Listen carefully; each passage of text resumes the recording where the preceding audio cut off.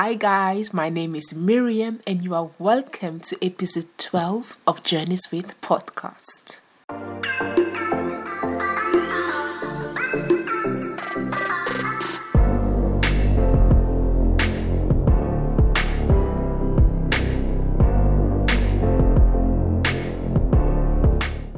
Journeys with is a podcast about people and their journeys through life. I'm fascinated by people, guys, and individual journeys. I think everyone has a story, no matter how big or small. We all come from somewhere. I think everyone is on a journey. That's why we don't judge.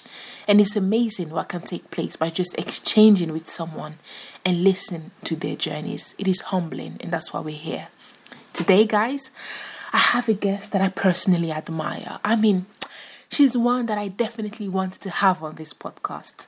She's unapologetic, she is authentic, she's African and proud like me, but also a lover of all cultures, a bit like me too. She's a traveler, a journalism graduate, a writer with so many amazing projects. Oh, she's also a twin. Her name is Lelato Maderi, and Lelato, you are welcome to Journeys with Podcast. Thank you so much. That was a great intro, by the way, to your podcast. I had to, girl. I had to. You're like, yeah, okay. I just receive it. Thank you for having me, though. Honestly, this is fun. I heard that your name Lelato means love in Zambian. Yes. Is it true? Yeah, it's Lozi, which is one of the languages or dialects in Zambia. Okay. I'm actually Zimbabwean. My father pretty much grew up or was raised in Zambia. So he speaks Lozi and other kind of like Southern African dialects and languages. And my mom pretty much decided to give us all Lozi names, which now further down the line, having heard some Shona names, I'm like, we didn't do too bad. I like it. So it's unique. Also, both your parents are from Zimbabwe. Yeah. But they chose a Zambian name. That's interesting. My dad was pretty much raised there. Oh, were you born in Zimbabwe yourself? Yes, I was. I was born in Marondera in Zimbabwe and moved to England when I was 8 years old. So that was like 2001. Seriously? Wow. Because I know that you have an accent, but I can't quite figure out where it's from. It's like you have an accent. I was in a boat just the other day. I was in London and I was in a boat and I had this driver, but we ended up being friends afterwards, and he was just like, oh, are you from Sao Tome? And I was like, no. I said, you sound like you're from Sao Tome. And I'm like, no, I know. I don't know. So for those who don't know, me and Lelato, we have a connection, guys. We have a connection. We studied at the same university. Only that she studied journalism, and I don't think I studied broadcast journalism, but we were in one or two classes together. But we never really spoke until later, and I was like, man, she was so cool. I should have spoken to her. Did you enjoy it? Did you enjoy uni? See, university for me was an interesting experience. University, I honestly, hand on heart, I did not want to go to university. Wow. University for me ended up being an obligation thing, because there's no way you are raised in an African home and you do not go to university. Wow. Yeah. You know? And then on top of that, because I didn't really have any other options, I just knew, because I've always, not that I've struggled academically, I prefer hands-on, creative, just practical. Doing the thing. Yeah, and I didn't enjoy my high school experience. Yeah. I barely got through my A level. So I was like, university is this thing that's by choice. You're about to go into all this debt. So you want to make sure you either have a great track record of being great at studying, or you enjoy and you know what you want to do. And I was in a place where I did not know what I wanted to do. And I did not have a great academia. Like and it's quite telling, the only subject I was great at that I ever got A's or anything at was languages or drama. So just very hands-on, practical, subjects. And I was actually in Alabama because I took a gap year. Okay. So in Alabama at the time, And before I left Alabama, I'd written my mom a letter like, I'm not, when I come back, like, I'm not coming back to university. Wow. Like, don't make me go. Like, I just did not want to so you do did it. uni out of obligation. That's already a bad start, isn't it? It was a bad start. I applied for the journalism course a week before it started. Seriously? I kind of like came back home from Alabama and, it was kind of like, well, what are your plans? I understand the perspective now. I didn't really have a plan. I was just like, oh, I'll figure it out. I get it now because I think if I was to hear my kid or just even, I guess, like a younger sibling say to me, like, I don't have a plan, I'll just kind of wing it. When you now know the ways of the world and how the world works, of course you're going to be on high alert and be like, dude, just do the university thing. Just do something. Like the only course that I saw was kind of like at other universities was media and communications, but I didn't have the 8 grades to go and study that. And even then it was a very broad subject. Right. And so it was just pretty much talking to people and being like, this is the kind of course I like. What do you think I'll be good at? And my parents were like, journalism. Did you end up enjoying journalism though? I did. Okay. I did. Like, and just even like on a spiritual front, because when I took a gap year and I was just kind of like, having my own kind of like spiritual journey and just spiritual reckoning, I just had a lot of things to reconcile in a very short space amount of time. When you're kind of like 18 and you're trying to reconcile like the last few years of your life on an emotional level, physical level, academic level, and all of these things, and I'm at you're at a point where you're like, okay, I'm 18 now.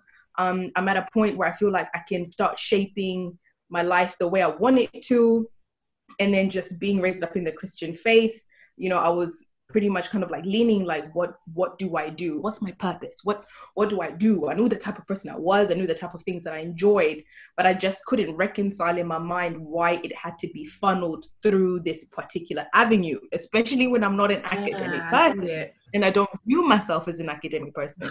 So it was pressure. And for me, I think I was in a position in my life where I finally just wanted to kind of like break free from different boxes I'd felt or upbringing had put me in, and being like, okay, God, like, this is the position I've now been put in. I'm being told that I have to go this direction.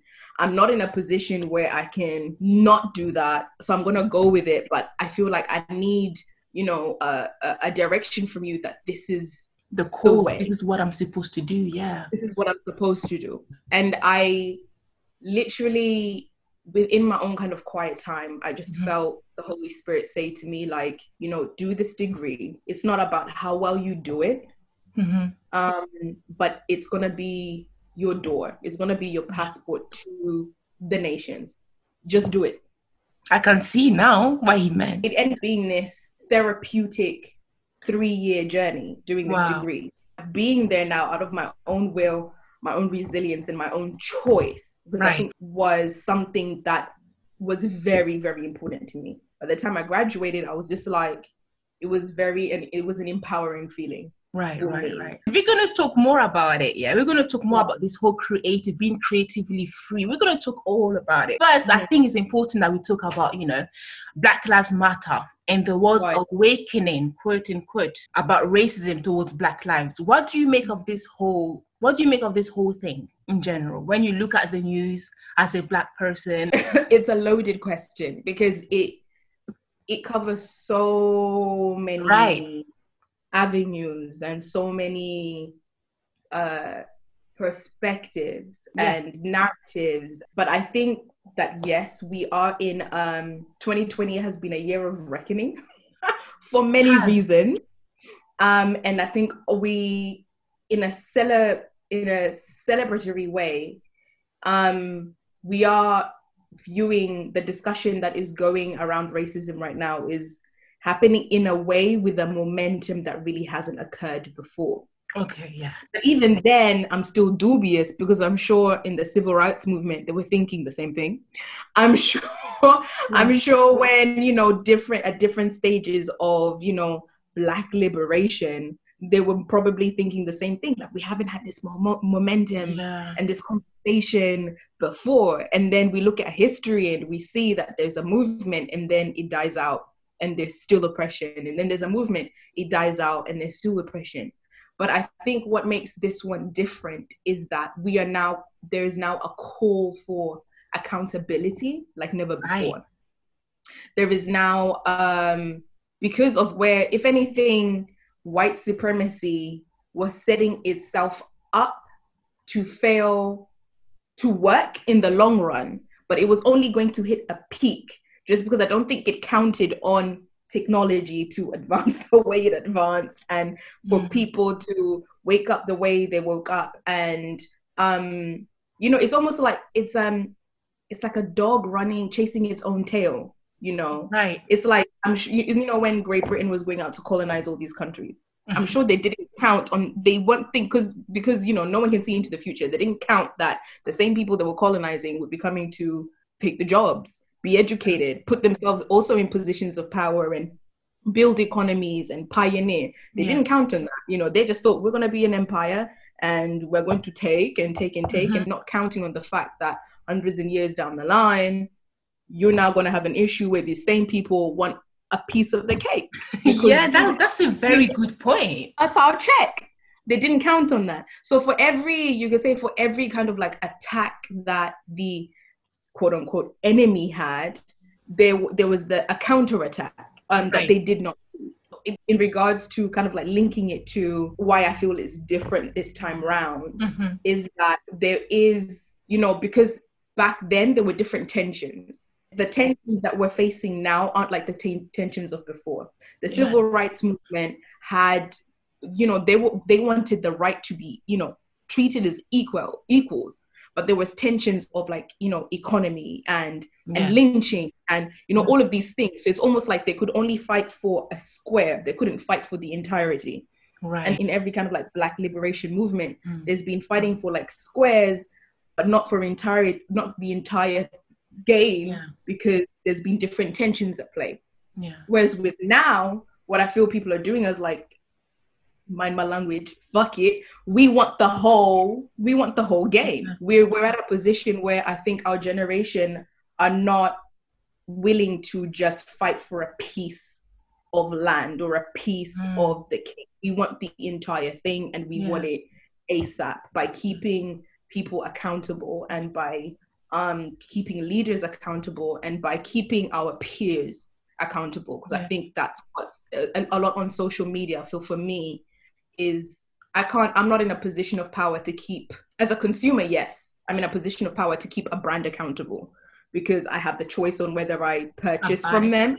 Yeah, exactly. Like it was funny because even before, the Black Lives Matter movement gained momentum, I'd made, I think maybe around 2016, like I'd made a pledge within myself that I was not going to buy from brands that didn't have people that look like me. And then just kind of like, Instagram and everything blowing up the way it did in like the last 10 years, just being like, at the end of the day, my logic was, it doesn't take a lot to reflect on your page, on those little squares, a society that looks like the one you're living in. I think the difference here between, racism now in 2020 and racism back in the day is that back in the day it was very obvious. When you look at America, whites only, blacks only, it was very obvious. Whilst now, a lot of people don't know that there's racism. They think that racism is just a person coming up to you and saying, I hate you because you're black, not knowing that racism is also racial inequality. So I think the difference is that a lot of people before this year didn't know that there was white supremacy because they're not being racist directly. I would then counterattack that, Miriam, and say like, it just depends on the language you're using. Because it's a lot, I've seen that narrative on the internet where people are like, racism in England is very subtle. Or, racism back in the day was more than it was now. Because the language was evident. It was, you're black, you're white, right? You're not allowed here, you're not allowed there. Whereas people did not educate themselves. The only reason people, I feel like racism in England is subtle, or they feel like racism today is not as big as it was before, is because you haven't learned the language of the language of oppression they're using today. The language of oppression they were using back in the day was very much about creating distance, a very visible distance. You don't come any further than that. Right. And then they realized, the times are changing. let's change the language of oppression. Oof. And we'll keep it at that.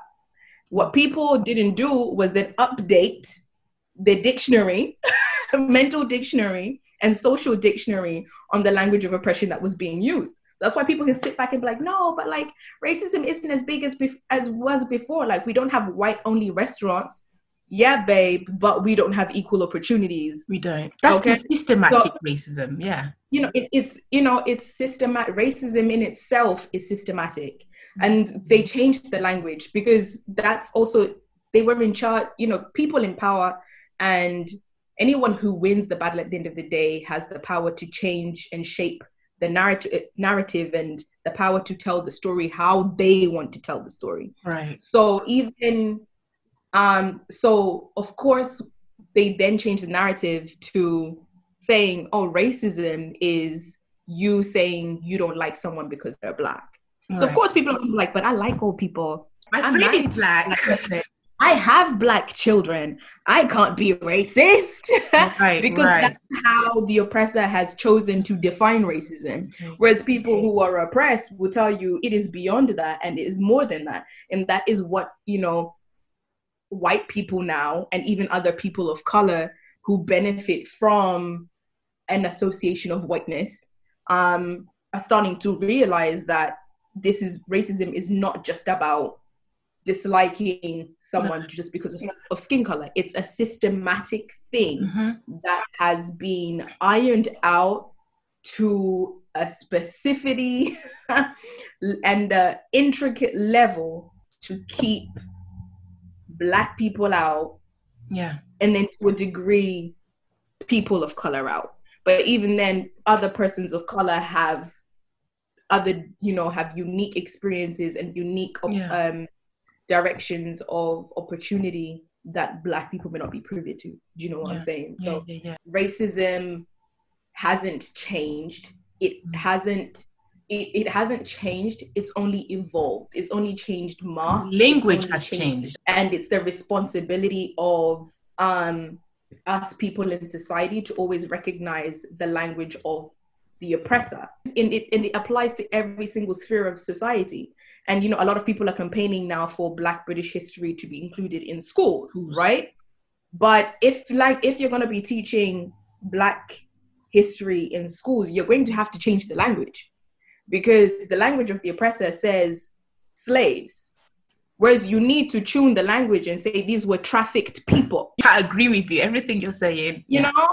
We say, when you say child trafficking, people go crazy. When we say, these grooming rings, people go crazy. But then when you say, America had slaves, people don't flinch. Whereas it's like, we need to change the language to fit the actual story and the reality. I feel like there's this silent narrative as well, as if, it's okay. Africa benefited from, colonialism. It's like there's this silent, I don't know what it is, that would make people think that those who were colonized or those who were enslaved actually were all right with it, but it's actually not true. It's 100%. It's not true. And, everyone who has some sort of association with the oppression side of colonialism, slavery, racism, Jim Crow. For me, I was even saying to my friends the other day who they're Mauritian. And they were talking about, like the African community in Mauritius. And they were like, oh, we actually don't know where they come from. And I was just like, listen, point to me where Black people are in the world and I will tell you the same narrative. The narrative is exactly the same. The narrative is exactly the same. If you think your country is innocent, don't. Where there are Black people and you don't, and they've been there for yonks, the narrative is probably going to be exactly the same. It's not a sticky one. I don't think history is complicated. I don't think history is as complex or as messy as people want to make it. It's very simple about what happened. And with colonialism, like empires was it's very simple. Empires and building empires was the dumb thing. It's what was done. You had the Roman Empire, you had the Babylonian Empire, you had the Persian Empire, even in China. It was, in terms of war and conquering and history, it was the done thing. That was just what was done when it came to how the world was doing military. it was the done thing. Colonizing and building empires, it was the done thing. However, with the British one, it's the one that is the most recent, it's the most modern one, it's the most telling one to the barbaric nature of what building an empire actually cost and looked like. Britain may have pulled itself out of Zimbabwe, but white farmers still owned the land. There's a lot of things I think that we need to face, and as a nation needs to face. But don't ignore. And that's what gets people angry. When people don't gaslight people, just even on a mental health, if you're in an abusive relationship and somebody's been beating you and they turn around and say, I don't know what you're talking about, that will do something to your mental. You're gaslighting me. What do you mean? The person will flip. They'll go crazy. And it's the same thing with systematic racism and, things like colonialism, things like why the police do what they do, things like council estates, things like the economic, the politics, and the society is on so many levels. Those things are just the tentacles attached to a bigger thing. And the people who have the power to address that thing, I feel like this stuff will keep. It's the beginning, isn't it? What is happening is just it's the beginning. Boy, we just started. But let's be honest, Lelato, we are both journalism graduates. So whether we want it or not, we always have that journalistic mindset of wanting to give information, wanting to read. But let's be honest, as a person who has a platform, it's been hard, isn't it? Especially as a Black person. 2020 has been hard, having to read, having to give information. How have you been coping? Let's be real. I remember, this is how real and how difficult it's been. 2 to 3 weeks ago, I'm not sure if you heard about Toyin, the girl African-American girl, Nigerian-American girl, who was raped and killed. It wasn't like by a white person. She was like, a Black Lives Matter protest. She was an activist, and she was actually, for clarification, raped and killed by a Black man.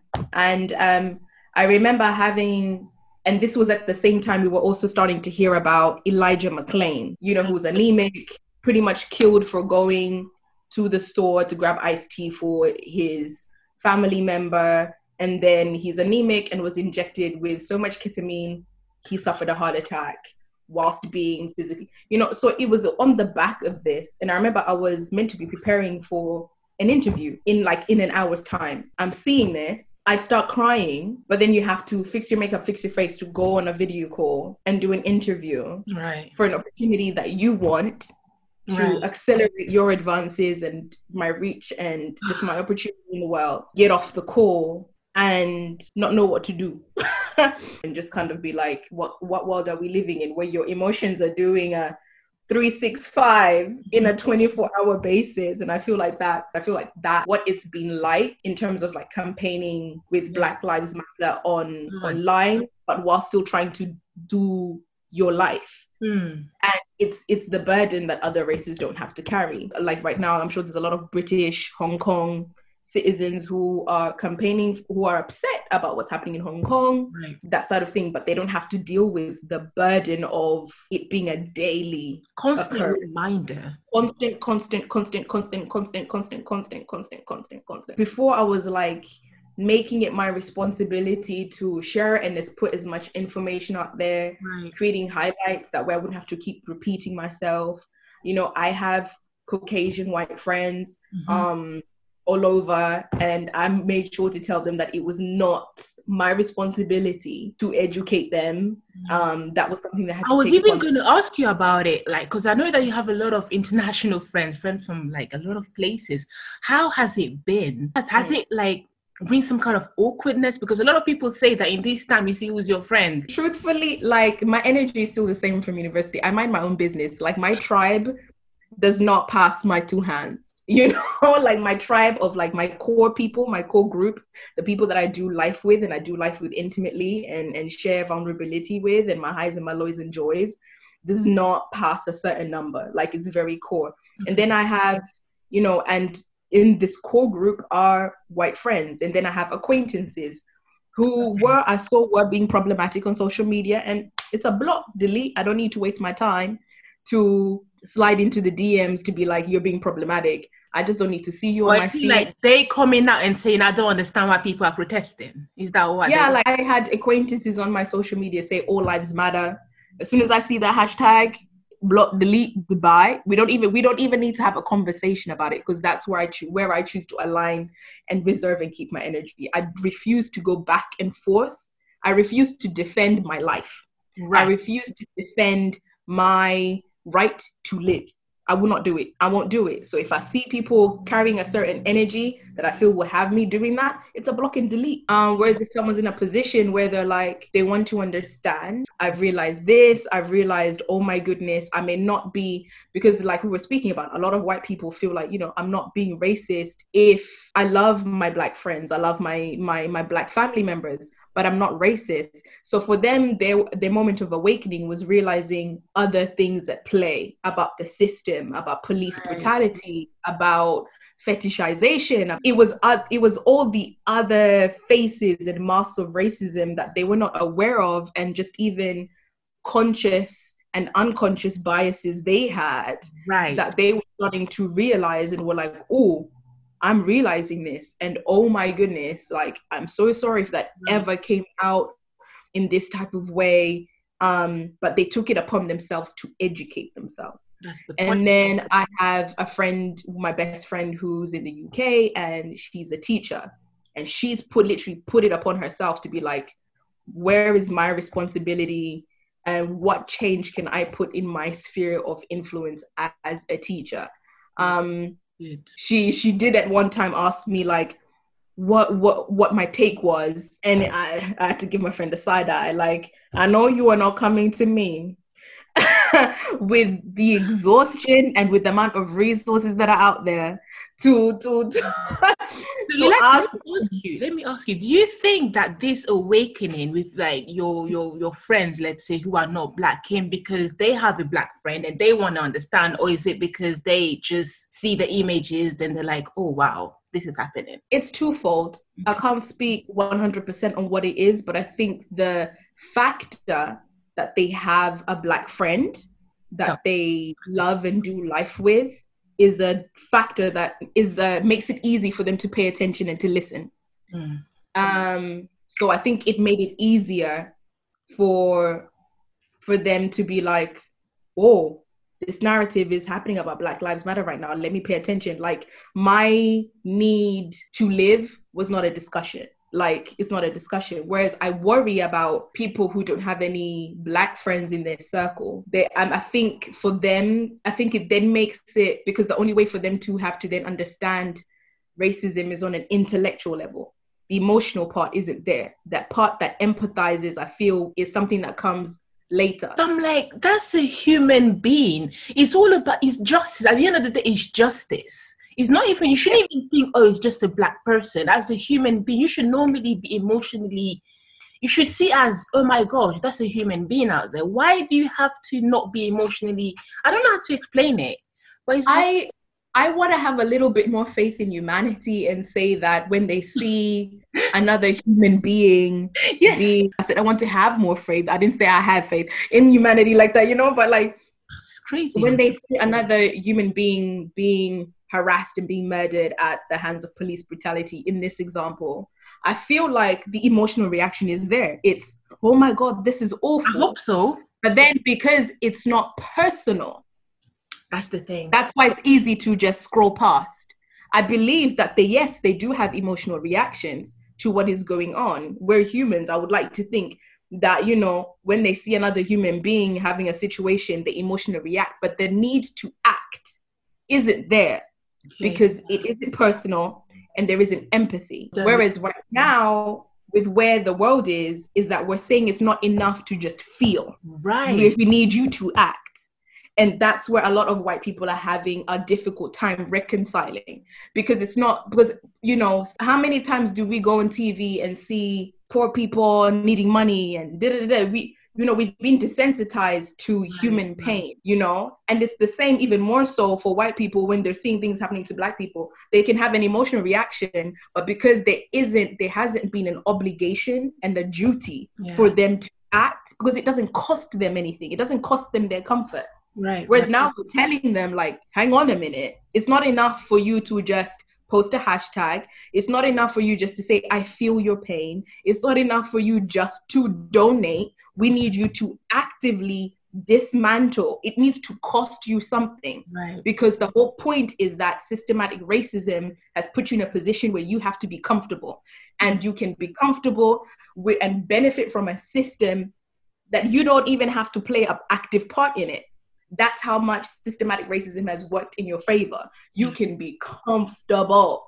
Right. And it's not enough anymore for you to be comfortable. We need you to get uncomfortable. We need you to get upset. We need you to have difficult conversations. We need you to be embarrassed. We need you to feel humiliated. And we need you to act. How have you been prioritizing, I don't know how to say, how have you been coping in terms of your time and balancing when you're on social media and when you're not? So because I have these amount of Instagram accounts, with my main Instagram account, I only spend, because that's where a lot of the politics come up, I only spend maximum 4 hours a day and I log out. All right. Because I have my other accounts, which are more, I'll still be on social media, but the feeds, the content that I'm seeing on my feed has nothing to do with death, murder, injustice, oppression, anything. It's celebrating Black creatives, Black art, Black love, you know, just different avenues that I'm interested in that won't cost my mental health. Considering, like, because a lot of what I do,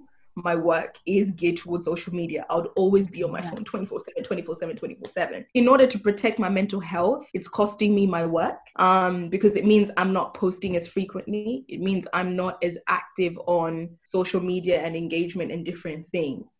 But that's something that I feel like I'm okay with. So I have just a few questions about, what has been going on, and then we move on to the creative side because I'm so excited. Yeah, of course. Let me just drop some facts. Now you have, when you go on job searching sites, a lot of there's a specification about the fact that they're looking for Black people in the light of what is happening. So it's like, I love to see that, but I'm like, did it really take police brutality? So I just have a mixture of feelings because I'm so happy about the fact that people been talking. I'm so happy about it. But at the same time, I'm like, did it take someone to die again for people to do that? What do you think, Lelato? I don't think it took someone to die for these companies to do what they're now doing. It took collective people to be angry for these companies to do what they're doing. That's good. That's the only reason. People have been dying left, right, and center. These companies have not been doing anything at all. You know, it just hasn't. They haven't done anything. It took collective society to be angry and consumers to be like, we will withhold our money. Basically.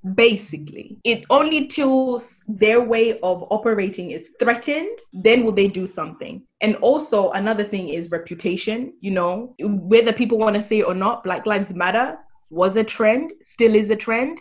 And a company does not want to be left behind in the trend. So they want to be seen as progressive. Whether it is genuine or disingenuous, they hop on the trend and they make moves. That way it's on paper. We were also part of this trend. We did it, that sort of thing. Right. So I think there are genuine brands and companies that are, either way, we benefit. However the company has chosen to go about it, Black people benefit. I was the person on social media telling people, go apply for jobs now. If they want to pity you and open up doors, go apply. Right. You may as well benefit from the situation. Don't feel bad about applying because it's coming off of the back of death. Do it. If that's what gets you into the door, do it. Not realizing once we get in there, we're the ones with the creative ideas. Yes. We're the ones with the reformation plans. We're the one with the network. We'll let our work speak for itself. Right. So life post 2020 in regards to like diversity and inclusion, you said it's a trend at the moment, which I think it is as well. But do you think it will bring lasting change? I think so. It may die off. And this is the thing, like, social media isn't the world. Social media isn't parliament. Social media isn't the bank. Social media isn't the place where powerful changes and decisions are made. Social media is the place where momentum is built. That's good. That's all it is. So even if the momentum dies off social media, if people keep the same energy that they had on social media in their workplaces, in their friendship groups, yes, in their sphere of influence, at home, in your love life, yes, it will last beyond 2020. 100%. It would last beyond 2020. And that's what people need to, I think this generation sometimes need to get acquainted with, because I think like they'll see on social media, see it's dying down, maybe get disheartened, maybe get defeated and be like, oh, people aren't talking about it anymore. No, social media is only the place where you build the momentum. Where we want you is in Parliament, talking to the people who actually have the power to change the law. We want you in HR, you know, creating policies that protect Black people and people of color and trans and whatever. We want you in positions or in networks with people who have these positions to change, you know, society and the way we do society, which is why activism is important. If you're going to be a global citizen on this planet, you need to be an activist. Amazing. That was such a necessary conversation. Now, Lelato, I got to talk about the creative Lelato. I'm eager to talk about the creative side. I did my research. The Lelato who sings, the lover of music, words, composition, soul. Also the Lelato who writes her truth through her page. You also have the traveler Lelato who was in South Korea a few years ago, also in Brazil, Czech Republic, Denmark earlier this year. You also have the dancer, the goofy Lelato who knows how to move her hips like Shakira, twerk like a proud African, and shake the curve that her mama gave her. And don't mind to post it on Instagram just because she wants to. On Instagram, you have like 4 different accounts. Like, let's not even talk about it. Side A, side B, side C. And you know what? A lot of times, I feel like as people, we think that there's only one path for us. If you are one way, you feel like you can't be another way. We tend to like repress the other parts of ourselves that don't quite fit the image that people have of us. So I want to ask you, how did you become creatively free? Tell me about that journey and how it led to the different projects that you do now. I'm still on that journey. We're talking about the journey. Like, you're creatively free. I still get a little bit of anxiety before I post things sometimes, you know, and I worry and I get nervous and I'm like, ooh, how, you know, oh my goodness, I still get those, you know. I don't just wake up, you know, dance, record a video and I'm like, oh yes, I'm that chick, and post it and go back to sleep. No, I record it and I'm like, okay, you know, because, you know, for me, like, if I'm talking about like, you know, the side B page, it's very much therapeutic for me. Side B page is, I just called it Fombo. Fombo is actually my pet name in my family home, because I was a chubby baby and my parents and my siblings would be like, Fombo, Fombo, Fombo. At home, they call me Fombo. So I just decided to call my page that. And it's, you know, it's where I get to just kind of like express the side of me that is, I love being a woman. I love being a Black woman even more. And that page is where I get to kind of like, you know, be and showcase the personality. And the reason I named it after like my pet name in my family home is, this is the side that like my family see 24/7, right? You know, but it's the side that I'm like, I don't easily share with other people if you're not in my family. What led you to sharing? I think I've been in a position of breaking free from fear of visibility. So it came from believing that I'm worthy to be seen. My art is worthy to be seen, and my personality is worthy to be seen just as much as my art is. Because I think so many times as creatives, we hide behind our art. You know, we hide behind our art, and there's this mystery on who's the person and why do they create what they create, or, you know, you're meant to be like this pained artist, or you're meant to be like eccentric, or you know, there's different facades that come with when you tell people like, oh, I'm a creative, you know, people immediately have an assumption on what that is, and most of the time people like to, they put you in a box. I feel a lot of people put people. True, they do put you in a box. In boxes. Exactly. And so for me with this page, it was just pretty much saying to myself that my personality And especially my goofy side of my personality is just as worthy to be seen as the serious and intense art I put out sometimes. It's just as worthy. So is it intentional? Is it intentional? Like, I'm actually purposely going to post this to show that I'm also fun? I wouldn't say I don't have a thought process behind it. Okay. You know, like right now, like that page is pretty much, it's open, but it's pretty much my page. It's more so for my enjoyment and my expression. Hence why I haven't gone out of my way to follow anybody. It's why I haven't really gone out of my way to promote it or anything like that. If people stumble on it, they stumble on it, and it's happy days, and they're just seeing a Black chick be crazy and be herself. It is what it is. It comes from a very natural place. So what led to that process of, oh, let me embrace who I am, the traveler, but also the dancer, and also the serious side of me? How was that process like? Because I need help, and a lot of people do as well. That process, I think, especially, and that's on so many facets, you know, in terms of what you said, like, let me be serious, especially one, I feel like as black women trying to enter journalism, we have to tell ourselves, like, let me be serious in a way that these companies will take me seriously. Like, I'm passionate about journalism, but I don't want to be on BBC Radio 1 Extra, you know, because that's where they may want to put me, because, you know, that's the urban show and all of this stuff. And for me, I think, because if anything, this is going to sound terrible, but my insecurities probably did me a favor. My insecurities of thinking that I couldn't get into the companies I wanted, or my perspective of being like, you know, these companies want someone that looks that way, ended up doing me a favor, in the sense that I didn't pursue it wasn't second nature for me to want to pursue. When I left university, it wasn't my intention to immediately go work for a company. That wasn't my second nature. Okay. And part of it is my upbringing. Like, my family have this entrepreneurial backbone, you know, where it's, you don't wait. It's how I was raised. You don't wait for someone to get an opportunity. Create the opportunity for yourself. You don't wait. That's kind of like the family culture I was raised in. So when I applied, and yes, I got depressed. Companies wouldn't take me. I don't understand how many applications I have to send to just get an internship. I don't know how many interviews I have to fail to be put in the door. I had applied for over 8,000 jobs. Are you talking literally? We're talking literally. I literally put the screen record of, in like a space of like a year and a half, I'd applied for like 8,000 jobs, only attended 4 interviews. 4. If you guys could see my face right now, I'm shaking my head.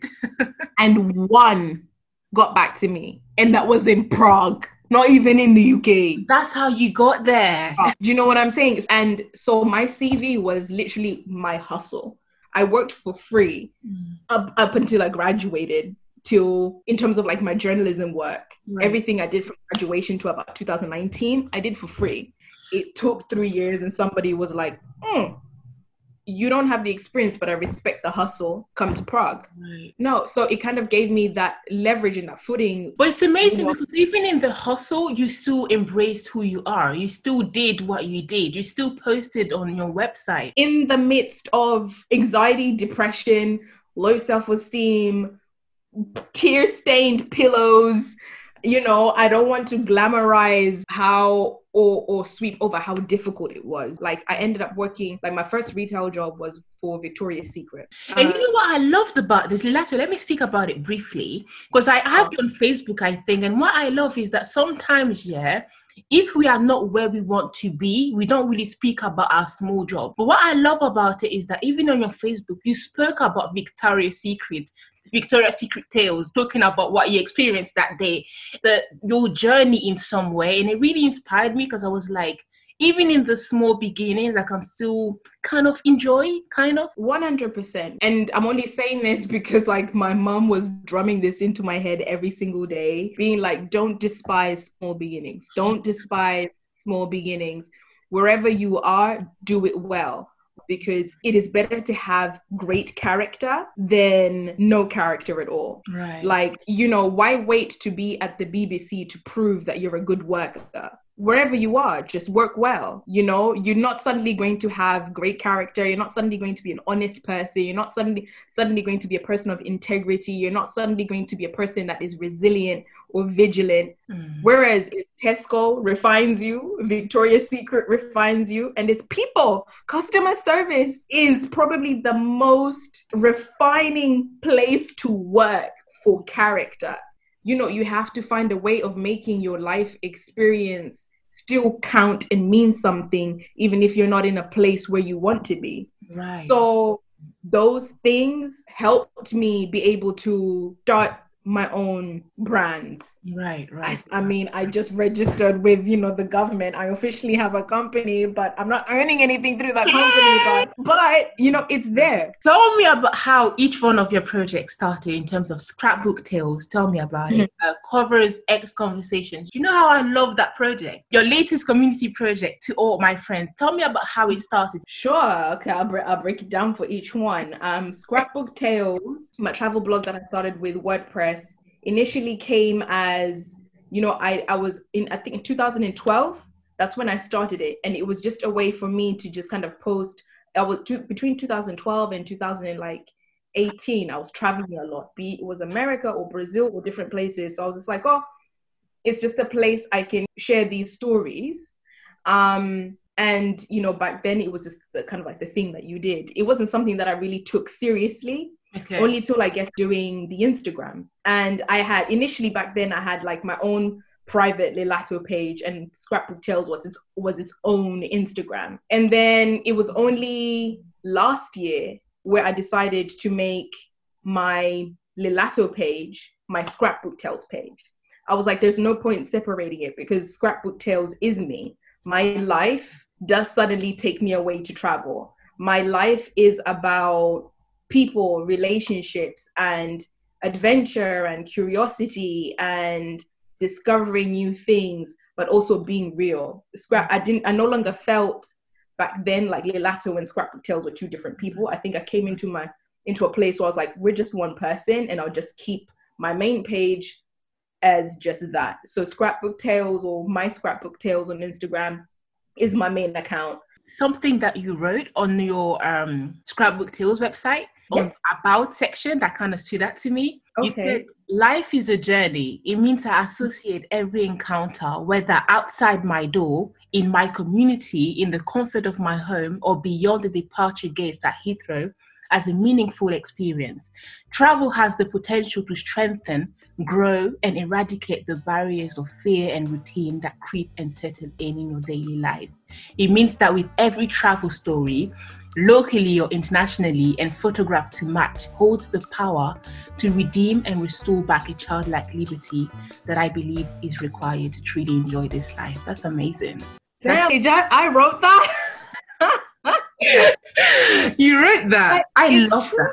It is true. Like, travel did a lot for my confidence, for my perspective on the world, for just building me up to be someone who was unafraid to just be herself.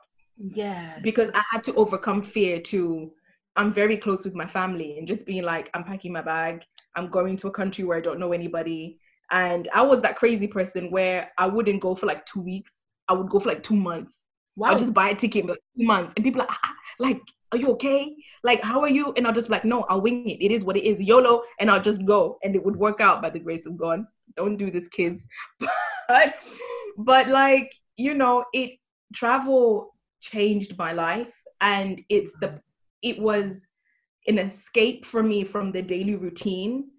But I always felt that whenever I got on a plane, it was a sense of like, welcome home. It was weird. Interesting, I feel alive and I feel more like myself when I'm away. And I think my journey with myself, and which is why I ended up merging Scrapbook Tales with my own account, was that I needed to feel alive at home as much as I felt when I was away, which is what finally happened. And something that stand out to me in what you wrote as well is that even in the comfort of my home or beyond the departure gate. So traveling can also be you just going to work, because you also did mention that, you know, you love relationships and everyone you meet and stuff. And it's like, even on your way to work, I think it's important for people to know that even if you can't afford to travel right now, the relationships you form, the people you meet in itself is amazing, right? Yes, and I encourage people, like, just walk, leave your house, take a walk, discover a road, a neighborhood that you've never visited before. So many of us live in a town or a city for years and will never go visit another area. We'll never go visit another place. Like, if anything, hop on Google. If you love cafes, just Google chic cafes near me and Google the one that's a bit further away and go take a visit and have a day out with yourself to this cafe and really enjoy it. It can What be about just Cover's X conversation? Tell me about it and how it started. I never knew you could sing until you posted these videos of you covering these songs and talking about them. Something I want people to understand is you don't have to believe or you don't have to be great at something to share it. I think a lot of people wait. Oh, that's hard. A lot of people wait for perfection to want to put something out only till it's perfect, you know? But the way what helped me was, you know what, I'm going to just start putting a catalog online that shows my growth, you know? Because then you can look back and that takes vulnerability, isn't it? Because you're scared to say, oh my gosh, it's not good. But the reality is, no one's watching you, you know, like, you know, only till you have big numbers, nobody's watching you. Like, just because you post a video of you singing doesn't mean it's gonna blow up to 2 million views in one day. Reality is, you'll be lucky if 50 people see it. You know what I'm saying? I'm telling people, like, just put your work out there. Let your content serve you first before you expect it to serve other people. That's good. There is a delete button. If you change your mind, you can press delete shot. It's okay. Right. You know, so for me, it became, how it initially started was I created a project called Journey to Legacy when I was 24. Okay. And that's another project that's still going because it was a 2-part project. It was a magazine and it was a short film. So the short film 2020, you know, getting these ideas and then I would have more ideas. And my brother was just like, why don't you just have a page where you put everything? What do you have available to you that doesn't match your resources? Right. It's social media. Just put everything in one place. The time will come for the big gestures and the big things and the showcases and whatever. Just create a page and just put your different creative expressions. So I'm sure the first time you posted that video of you singing, you were nervous, isn't it? I was nervous. I was like, oh my God, because people don't know I sing. I don't do that. That's not, unless you happen to hear me sing. I prefer writing music more than I like singing it. I love the creativity of pen to paper in the form of music. But yeah, so Covers and Conversations was kind of like this testament to being like, I am a creative. I love creating creative content. I don't have to be in one box. So just even the process of creating Covers and Conversations, I just didn't like the idea of singing a cover and just posting it. I think journalists, you know, we love stories. We love journeys. We love inviting people into the narrative. We love inviting people into doing the journey and the walk with us. So for me, it was about having a creative expression that takes people away from just being like, oh, this is, because if anything, it removed people off my vocal ability and put people onto the narrative. You know? Yeah. And I think sometimes, especially with like music or just with anything that is creative, yes, because with creativity, there is this pressure of excellence and it needs to be clear, it needs to be cut, and it needs to be perfect. Whereas I think the part of creativity that I love is the story. I think why people like my stuff is that I'm not the greatest singer. I'm not the greatest anything. I'm just your average chick Do you think that every person has a level of creativity? If you have the ability to imagine, you're creative. Okay, basically a human being. I think as human beings by nature, we are creative. Right. There are people who are gifted with the talent of executing that creativity to manifest. That's a different ball game. Right. But in terms of human beings, we are all creative. To all my friends, your latest community project that I love. I'm subscribed. I received emails on July 7th. I love the message. Thank you. I love it. To all my friends, started as I'm that friend who's on WhatsApp, right? Mm-hmm. That would be like, yo, this new skincare just dropped. Here's the link. Yo, this album just dropped. It slaps. Listen to it. I'm that friend. Right. And I was finding I was doing this on a regular basis, curating content for different groups of my friends. I'd find, be it food or music or events that caters to what she's interested in. Right. And I'd be doing that for all my friends. And then I was like, I cannot be doing this for free. Wow. Like, it's something that I enjoy doing. Like, I love loving people well. So, giving people information is my, part of my love language of loving other people well. So I was like, once again, hustle. Let's see if we can make this into a thing. So to all my friends, I pretty much started it off on the big idea was that I wanted to have pretty much like an online website that has articles to alternative things. So be it beauty, food, travel, whatever. Pretty much like your online magazine, plugging people into other aspects of culture, of beauty, of sport, of fashion, because I wanted to create a platform. Like, one thing I love about being curious is discovering people that are amazing, but other people don't know about them because everyone's stuck on mainstream. And I'm like, no, you need to plug into what this person is doing because it's awesome. The Receipts podcast is amazing and they should still keep getting listeners, but I need you to listen to the Journey podcast. You know what I'm saying? Like, she's sitting down stories with people who've got fascinating backgrounds and stories. Do you know what I'm saying? And there's a bigger picture and we eventually want to take it offline, but just for practicality, we stuck with the Instagram page and the newsletter. So I was literally, I'd be working on the newsletter and the social media on my commute to work, on my lunch break at work. That's when I realized I was passionate about it, Let's move to the advice section, okay? Councillor Lelato. Oh, you're advising us for free. Hey. People are listening, right? And I would like to know, what advice would you give, Lelato, to people who are listening who feel like, there's so much that they want to do. They have so many interests, so many ideas, but they don't know if they should pursue it. Is it part of my purpose? How do you know something is your purpose? Do I just enjoy it? Is it going to make me money?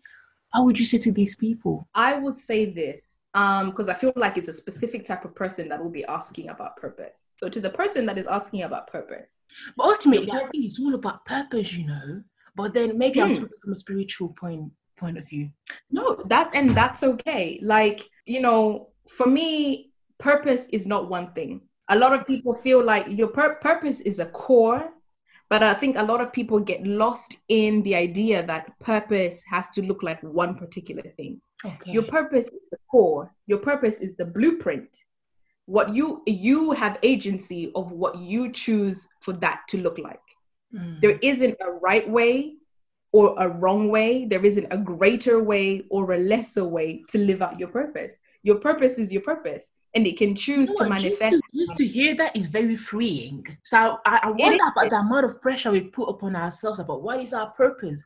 Because just hearing you say that is freeing in itself. You know what I mean? I think a lot of people make the mistake of wrapping their purpose to their identity. So to cut it loose, I feel my purpose, for the sake of transparency, my purpose is to love. That's what I feel my purpose is on this planet, is to love and to love people well and to love things well. How I choose now to navigate that is up to me. I looked at my gifts. You see, I looked at what was natural to me. Communicating comes naturally to me.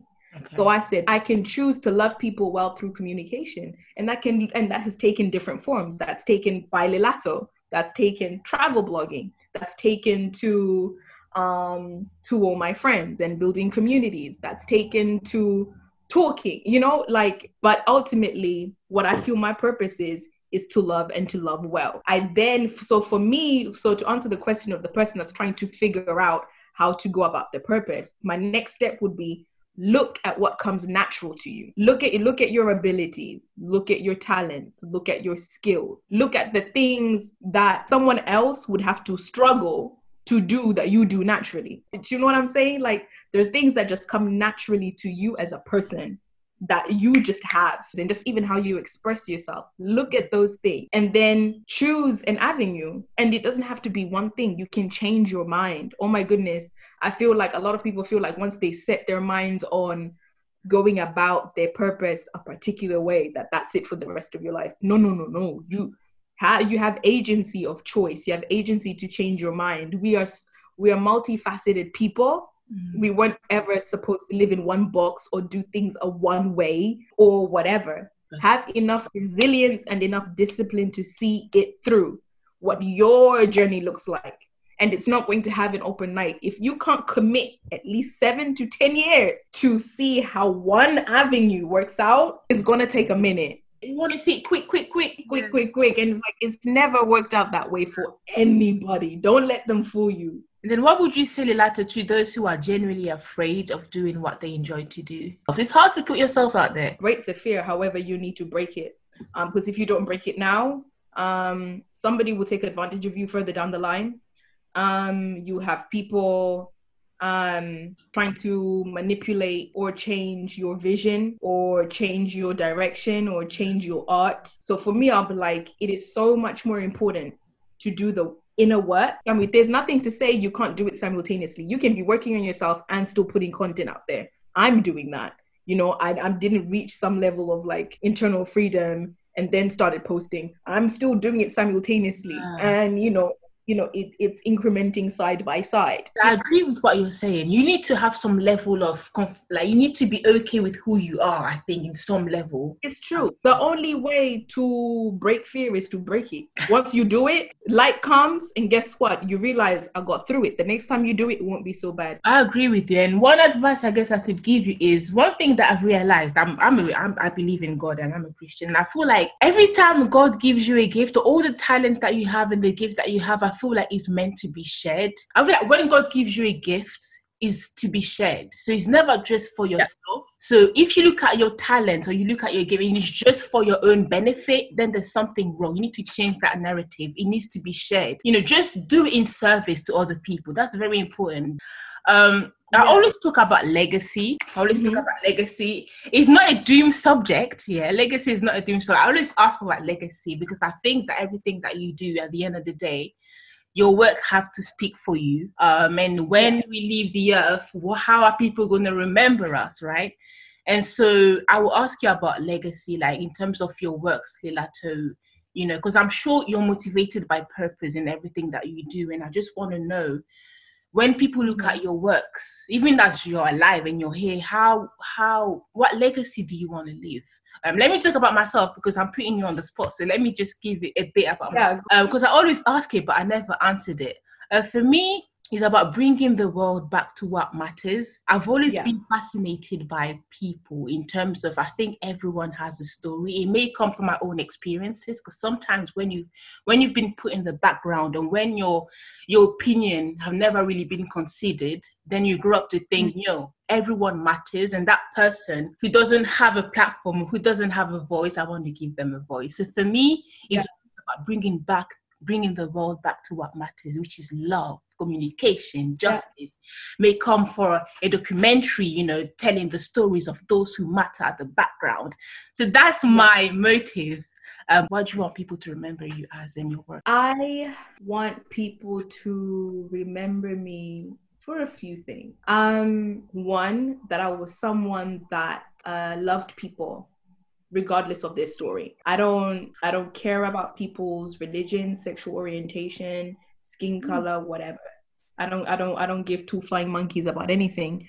I think you are worthy of respect. You're worthy of love. You are worthy of life, simply because, we are human. And I just want to be known as someone that loved people well, that I was just someone that had the capacity to facilitate people from different walks of life and do it well. Another thing is, be it through my work or just how I choose to live my life, is that I want to empower other people to just be themselves unadulterated. Like, be yourself and be willing to explore realms of yourself in a way like never before, and just to be confident, to be empowered. There's so much empowerment and so that comes from choosing to believe in yourself and to just be yourself. I want, you know, just even like with my little sister, you know, like how I choose to live my life, I want her to be like, oh, I can be like that, or however I choose to express myself. There isn't a right way or a wrong way to be yourself. And I think, once again, like, people put boxes. I just want to empower people to be limitless within themselves, basically. That's even why I approached you. You have that aura. You see what you just said? You have that aura, and that's why I decided to interview you, you know? So before you said it, I was like, yeah, her life has that message already. Let me have her. Thank you. And I would say my final thing would be that I was someone that fought for and pursued justice for everybody. Right. Regardless. I'm crazy. I'm currently doing an international human rights law course where I think, I don't know who I thought I am, Miriam. I don't know who I thought I was, but now that I'm in it, I'm like, ha. I pray you get to the end and you do wonderful, because you said it, so I'm praying for God's grace over it. And thank you, yes. Man, thank you. I want to be someone who fought for people. That's so good. That's good. Well, Lelato, I wrote some things. I'm gonna read it because I want to sound smart. You are smart. You are. So yeah, so you're a fighter, Lelato, in a lot of ways, you know, because at the end of the day, what I learned through talking to you is that you're not perfect. At the end of the day, no one is perfect, but we're all trying. You don't have to be perfect to be there. And we didn't get to speak about the fact that you're a twin, which I'm sure comes with a lot of stuff in itself and a great bond. We didn't get to talk about your battle with PCOS, you know, which I'm sure, you know, is very hard, you know, the frequent medical appointments, the operations you've had, and, you know, the support of your family and friends who helps you get through every day. And even your faith, because girl, at university, you did demonstrate some spiritual gifts. When I spoke to you, you know, in the midst of hardships, you know, you still go on, you still do what you want to do, and, you know, just well done. Thank you so much, Miriam. I appreciate you, and I appreciate you having, you know, gotten in touch, and I appreciate your hustle as well, like just your hustle and what you're doing. Yeah, yes. Honestly, it's, you know, we're kind of cut from the same cloth in terms of like our interests, and so many similarities. I'm like, oh gosh. I know just how much, you know, your creativity also means to you, and your work means to you, and just then even other life factors at play and different things. So, you know, from sister to sister in terms of like creativity and journalism and everything else, like, I'm championing you and I'm rooting for you, and I wish you like nothing but the best, and that, you know, the labor of your love and the labor of, you know, your hands and your passion, your purpose, that it would bear fruit and put you in place. Thank you so much, Lelato. Where can we find you on social media? You can find me on Instagram at My Scrapbook Tales. So that's My Scrapbook, the typical way, and Tales, Tales, Tales. Once you go to that account, you find all me on my other accounts. So I'm not even gonna go and list all my other accounts, but you can find me on Twitter at twitter.com/bylelato. You find me on my main Instagram account, you can find me everywhere else. Amazing. Thank you so much for listening, guys. Journeys with Podcast is available on all audio streaming sites, Apple Podcasts, Spotify, Anchor.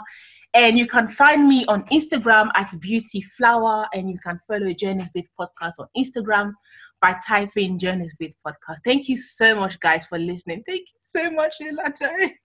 I will see you on the next episode, guys. Episode 13. I'm on a roll, guys. Bye, guys. Thank you, Lelato. Bye. Thank you.